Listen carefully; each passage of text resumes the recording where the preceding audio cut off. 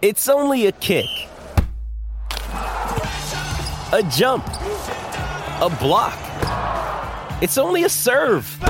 It's only a tackle, a run.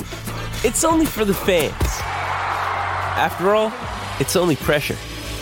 You got this. Adidas. Yeah, good morning at Shelley Beach Golf Course overlooking the 18th. Course closed this morning, but looks beautiful here. Some big swell as well. Thanks to the Bald Badger, Mick Morley, one of our great mates, friend of the show. And he sent me a photo. He says, Steve-O, the entrance beach is gone. No beach left. It's been washed away. The entrance celebrating 100 years of surf lifesaving this year, and what a legendary surf club. I actually knew about the entrance through Chris Bond, who was a two-time Australian ski paddling champion, world champion as well, and Peter Lang was also in that club, and Cole Lang, so rich history for the Entrance Surf Lifesaving Club. Text line 0477 736 736. The open line, McDonald Jones Homes open line, 1300 42 15 33. On the McDonald Jones open line right now, Michael Butner. Good morning, mate. Driving down the motorway. Hello, boys. How are you going? Yeah, we're well. How are you enjoying the show, Butts? Well, mate, fantastic. I've had a few problems getting in and out of listening to it, but overall, Radio Gold, boys, as per usual. Yeah, Butts, where do we start? You played for the West Tigers. It was your last footy club, actually, and what do you make of their season so far? And just calamity at the end for the poor old Tigers on Thursday night, going down 8-6. Yeah, look, it's been a tough old start for the Tigers, and I've got to say, I don't think it's going to get any easier for them with what they've got coming up in the next 5 rounds. It's a real battle for them at this point in time.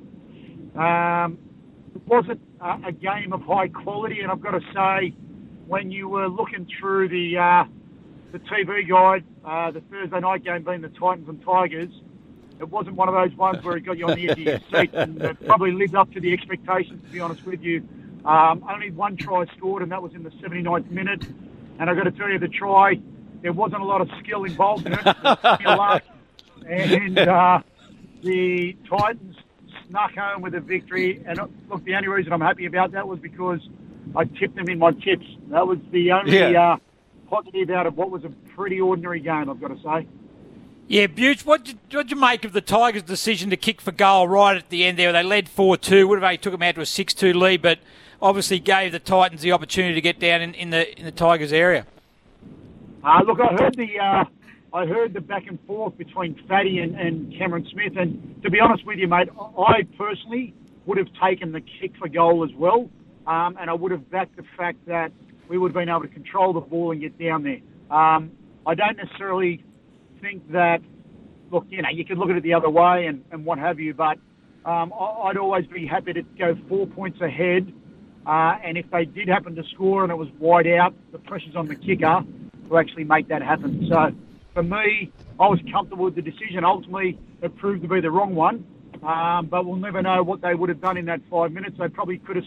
The West Tigers probably would have thrown 3 intercepts anyway, so it wouldn't have made any difference. Hey, Butts, around about 2 minutes left, so let's do some rapid fire. Sharks winners 18-0 over the Knights.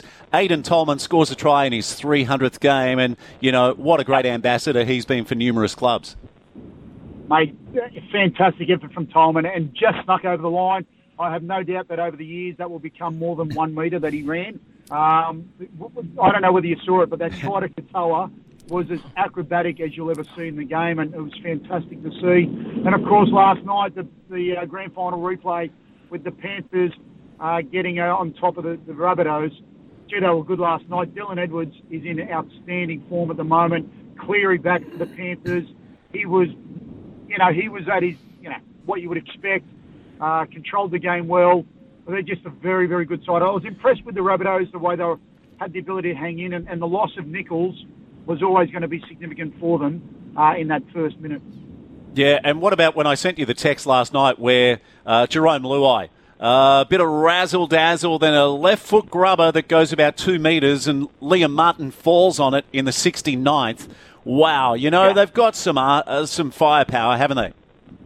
Oh, they certainly do. You know, that spine that they have, Cleary, Luau, Dylan Edwards, and then Coruscant, it's probably one of the best and most potent in the competition. And you know what?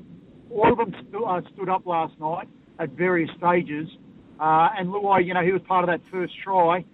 He just ran through. It took me back to Brett Kenny running through gaps back in the early 80s.